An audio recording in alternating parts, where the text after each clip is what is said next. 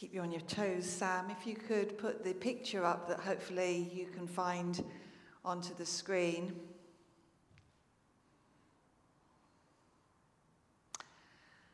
And I want you just to look at that picture for a moment, and you can do this if you're at home. And I want you to tell me, this is make sure you're awake. I want you to tell me what words spring to mind as you look at that image on the screen. Maybe how they may be feeling. What just words automatically spring to mind? Despair, okay. Carmen? Sadness, thank you. Stress, thank you, yeah. Defeat, okay, thank you. Frustration, yeah, thank you. Regret, yeah. All of these are, all we're doing is telling from, in a sense, from a body language, what may be going on. And when I was looking at this passage that we've just heard from Helen, that kind of image came to mind, because we've just heard that the Lord saw how great the wickedness of the human race had become on the earth, and that every inclination of the thoughts of the human heart was only evil all the time. And the Lord regretted that he had made human beings on the earth, and his heart was deeply troubled. I'm not suggesting that was a photograph of God, but it gives us a sense, doesn't it, of that sense of despair and frustration and regret. And yet, we're only in Genesis chapter 6. And in fact, only just a few weeks ago, really, at the beginning of the year, we read, God saw that all he had made, it was very good. And there was evening and there was morning the sixth day. And thus the heavens and the earth were completed in all their vast array. And by the seventh day, God had finished the work he'd been doing. So on the seventh day, he rested from all his work. And God blessed the seventh day and made it holy, because on it he rested from all the work of creating that he had done. Between Genesis 1 and Genesis 6, where we are tonight, it's just a moment, really, in God's timing. A mere few chapters in our Bible. A mere metaphorical click of God's fingers. Generations have come and they've gone. From that moment of creating Adam and of Eve to this moment now in Genesis 6, we have heard just how the world is filled with wickedness. What a contrast. In the previous weeks, we've looked at how that first sin by Adam and Eve was against God, and how last week when I was talking about the murder of Abel by Cain was a sin not only against God but also against humankind. Things have gone from bad to worse. You thought it was pretty bad being a murderer, murder having taken place. But now we read every inclination of the thoughts of the human heart were evil all the time. It's almost unfathomable, isn't it? It's almost as if we can't imagine what is going on. We talk often today about our world being filled by people who are living in darkness. It's a phrase I know that I've used. How people do not have hope. They live without hope. I've talked about that whole sense of, at the beginning, how important hope is for so many of us. And as we listen to our news, as we talk to one another, we realise that there are so many injustices going on in our world, whether that's nation against nation, or people group against people group, or individual against individual, or religion against religion, or whatever it may be. We are living in a world that today is full of bitterness and darkness and injustice. Talked about that really last week when I was talking about how Cain had kind of adopted what was going on in society around him when they'd gone out of the garden. And sometimes we are guilty of that. We are living in a world that is moved away from Christian faith. And we begin to absorb the behaviours of the world, albeit not intentionally, but because it becomes what is normal.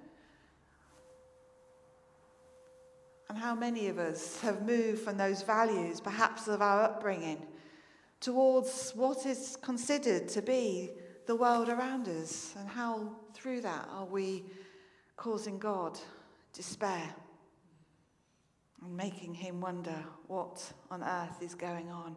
And yet at the same time, we know from God's word that as Christians and as Baptists, it's one of the things we seek to do is to stand up and speak out. We're not tied to the state like other denominations. We have the freedom to stand up and call others out about their behaviours, about the inappropriate use of language when it's discriminatory. We should be calling out those behaviours where there's inappropriate use of power and authority, of physical or mental abuse, or whatever may be going on, but which leaves people feeling disempowered. Whatever age we are, from the youngest of us to the oldest of us, when we always and only hear negative comments and criticisms, when we always and only ever hear put-downs rather than praise, we begin to believe that which we are hearing. We begin to lose our self-worth and our self-belief and even our self-respect. And we end up living a life that doesn't have hope in it, but one perhaps where we're afraid of what we may be hearing next.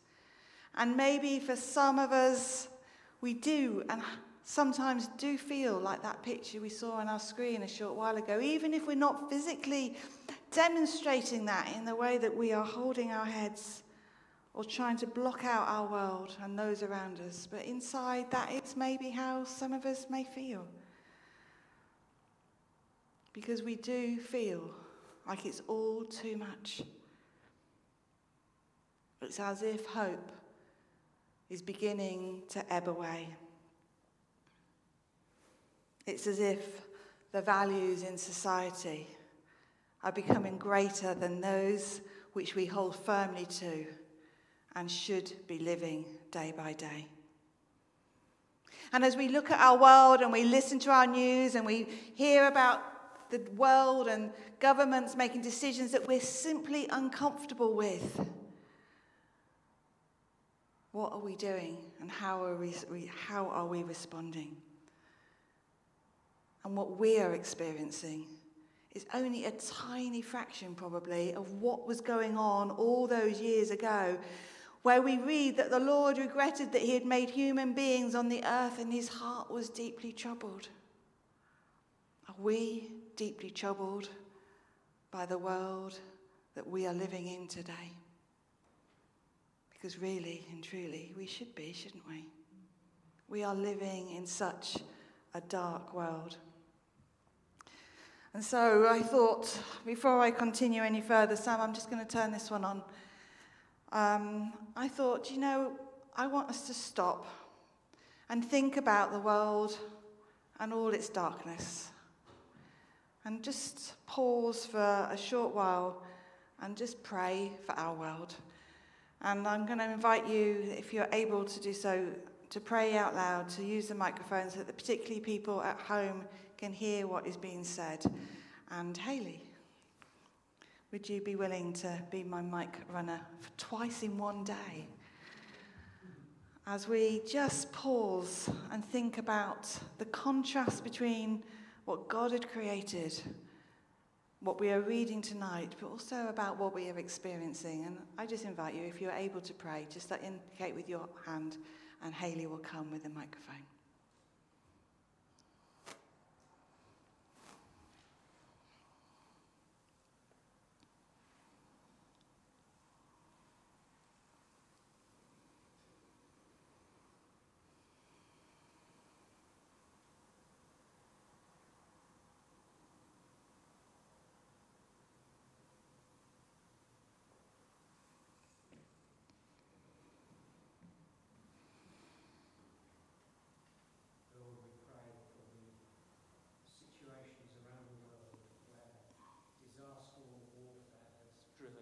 numbers of people from their homes. We pray for the people suffering in Yemen because of the war, the people suffering in Pakistan because of the flood, the people suffering in Afghanistan because of the Taliban and because of economic breakdown and the effects of war. And we pray for the people who've lost their homes in Turkey and Syria because of the earthquake. And we pray that help will be given to these people and that they will get through the winter and that somehow some kind of housing can be provided for them. We pray in Jesus' name. Amen.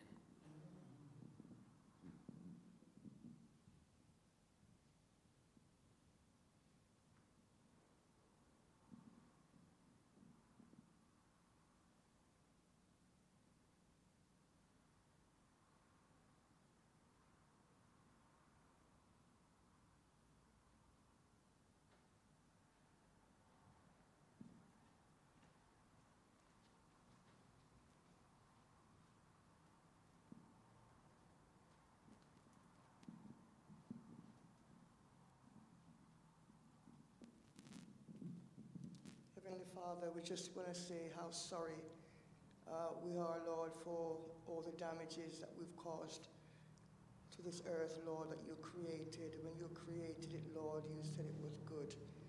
Please forgive us, Lord, for all the damages that we've caused. Father God, as we look around the world today, there's lots of things happening, Lord. We have good things, bad things, things that are indifferent, Lord. And we just want to ask, Lord, for your forgiveness. And we just pray for people all over the world at this time, Lord, who are struggling with one struggle or another. Lord, we just want to pray for the wars to be ceased, Father God. We just want your will to be done on this earth, Father God. We just want to go back to the way it was when you first created the earth, Father God. So, Father God, we lift up everything that's going on in the world today to you, Father God. And we just ask that you'll just come down, Father God, and just make all the wrong things right, Father God. Help us to live at peace with one another, Father God. We just want to have a time where we just look at you and say how wonderful you are. You created us in your image, Father God. And I just want to say sorry for all the damages that mankind has caused to your earth. Please forgive us, I pray, in Jesus' name. Amen.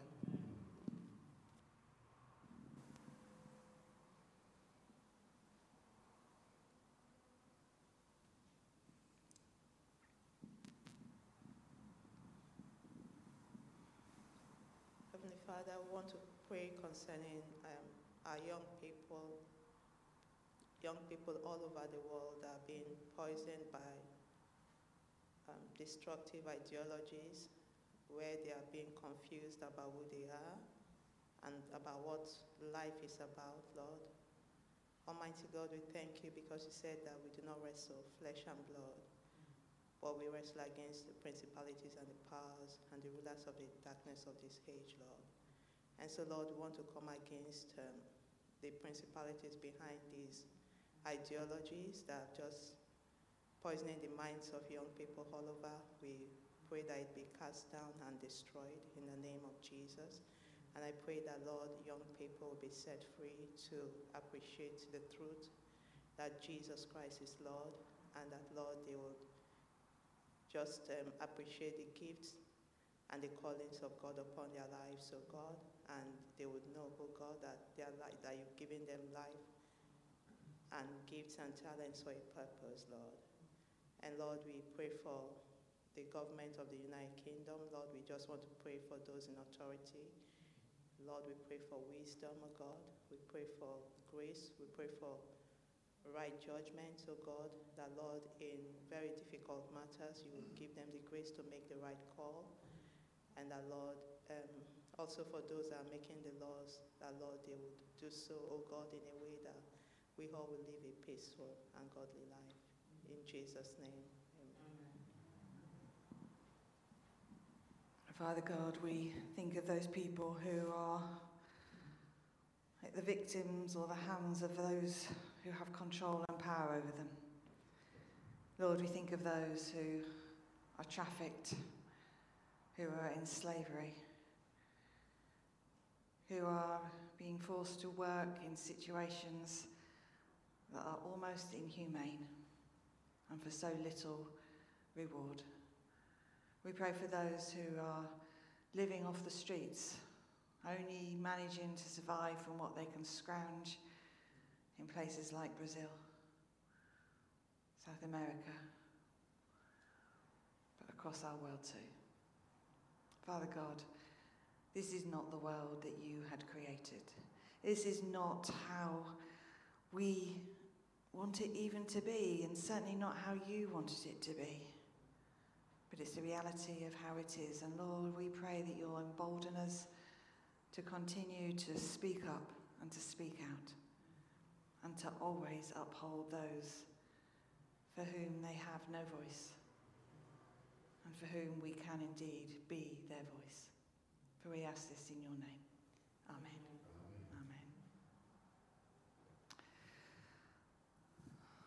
So in the little bit that we've talked about and in the prayers that we've offered, we know from what we have read and what Helen has shared with us from the Bible reading that the Lord said, I will wipe out all of creation. Because of the wickedness of humankind, I'm going to start again. Except for Noah. Noah, one of the descendants of Seth. Noah, who was going to have grace extended to him. Noah, who, as we heard last week at the end of chapter 4, was one of those descendants which had begun to call on the name of the Lord, and from whom, after the murder of Abel, hope was going to come. Now, I'm not sure if I had been in Noah's shoes, how blessed I would have been when God had said to me, and now can you build an ark and take all these animals with you and the rest of your family because of what's going to happen next. There have been times when God has asked us, Ian and I, to do things that we've not been overly impressed with, but we've done it because that's what God has asked. And this is exactly what we know Noah will do. And we have heard, no doubt, many sermons, or we've seen those film portrayals of what happened when Noah did indeed do as God asked. But this decision by God, that despite all that was going on in the world, he was going to have his hand of grace upon Noah, is, of course, another insight into what ultimately was going to happen when Christ came. Noah and the rescuing of Noah's family and the animals is the first of what is an indication of Christ coming when he sent his son into the world. Not just for 8 human beings and some animals, but when Christ was to come, it was for the whole of the world. A gift for all of humanity.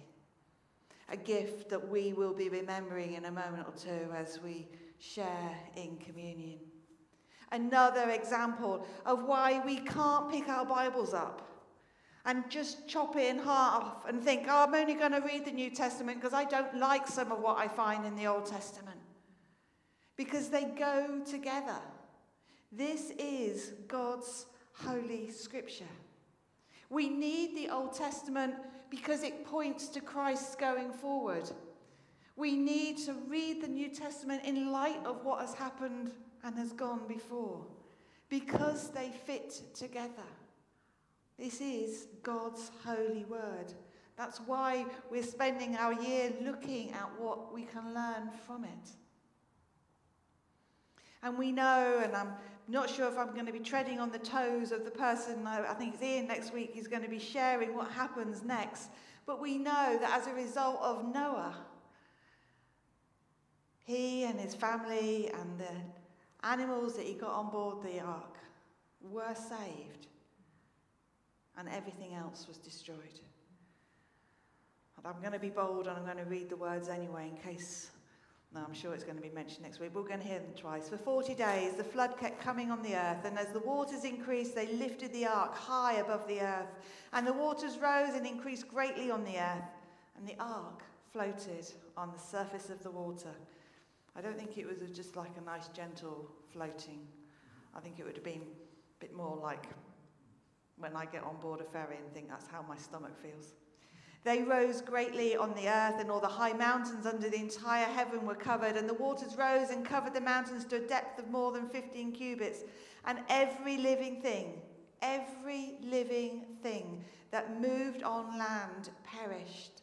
Birds and livestock and wild animals and all the creatures that swarm over the earth and all humankind and everything on dry land that had the breath of life in its nostrils died.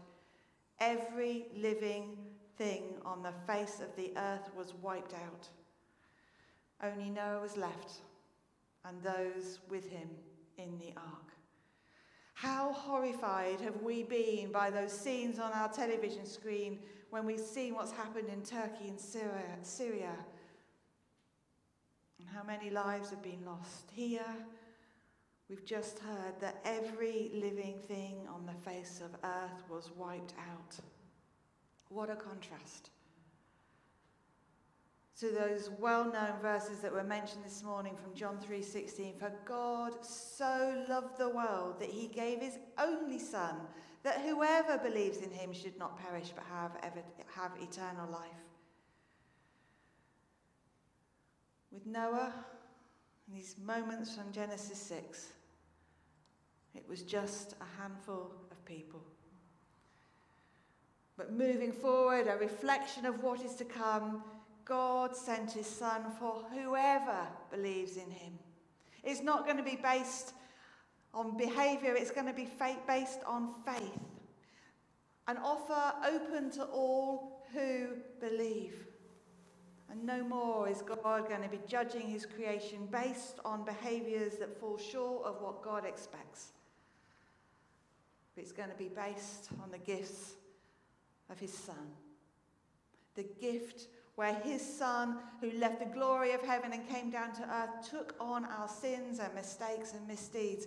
And as I was thinking about that earlier, again, afresh today, my mind just could not get over what that felt like to Jesus when he took on the weight of the world on his shoulders. What a contrast. In Noah, it's wiped out. Every living thing is wiped out. For Jesus, the weight, literally, of the world's mistakes were on his shoulders. And that's what we're remembering tonight through communion. His willingness to do that.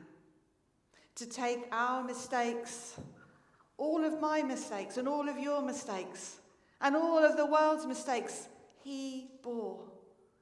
And he became the sacrifice in order for us to live again. One of the things we do in communion is to say sorry. We take time to say sorry for the things that we've continued to do, so that our relationship with God, when we take the bread and the cup, is to remind us of the love that God has for each of us through what his Son has done. And so I'm going to say, we're going to stop, we're going to pause, and in silence we are going to just talk to God now in preparation of the table. Before together I lead us in a prayer to which there will be a response on the screen. And so in silence, let us say sorry to God.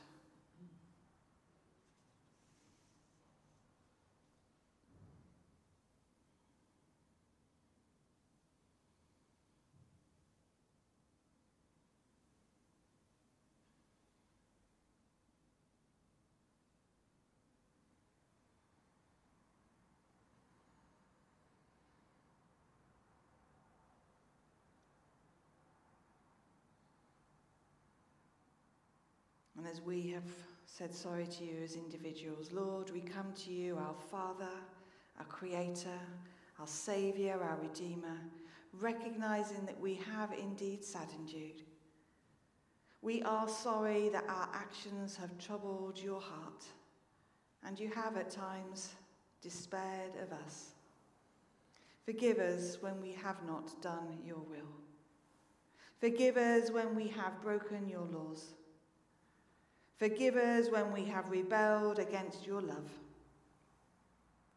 Forgive us when we have not loved our neighbours, when we have not heard the cry of the needy.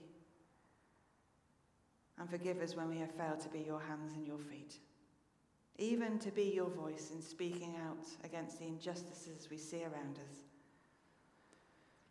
And we thank you that because we can say sorry, we know that you forgive us. And so in hope and anticipation, we say, help us now, Lord, to move on and live in the way that you have called us to.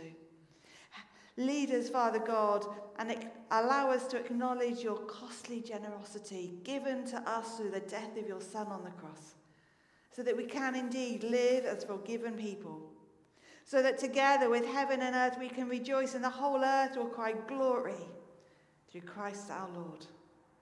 And we say together the words that will appear on the screen. Almighty God, to you all hearts are open, all desires known, and from you no secrets are hidden. Cleanse the thoughts of our hearts by the inspiration of your Holy Spirit, that we may perfectly love you and worthily magnify your holy name, through Christ our Lord. Amen. And it is because of that, when we say sorry, we know it's not about us, but about what God can do through us.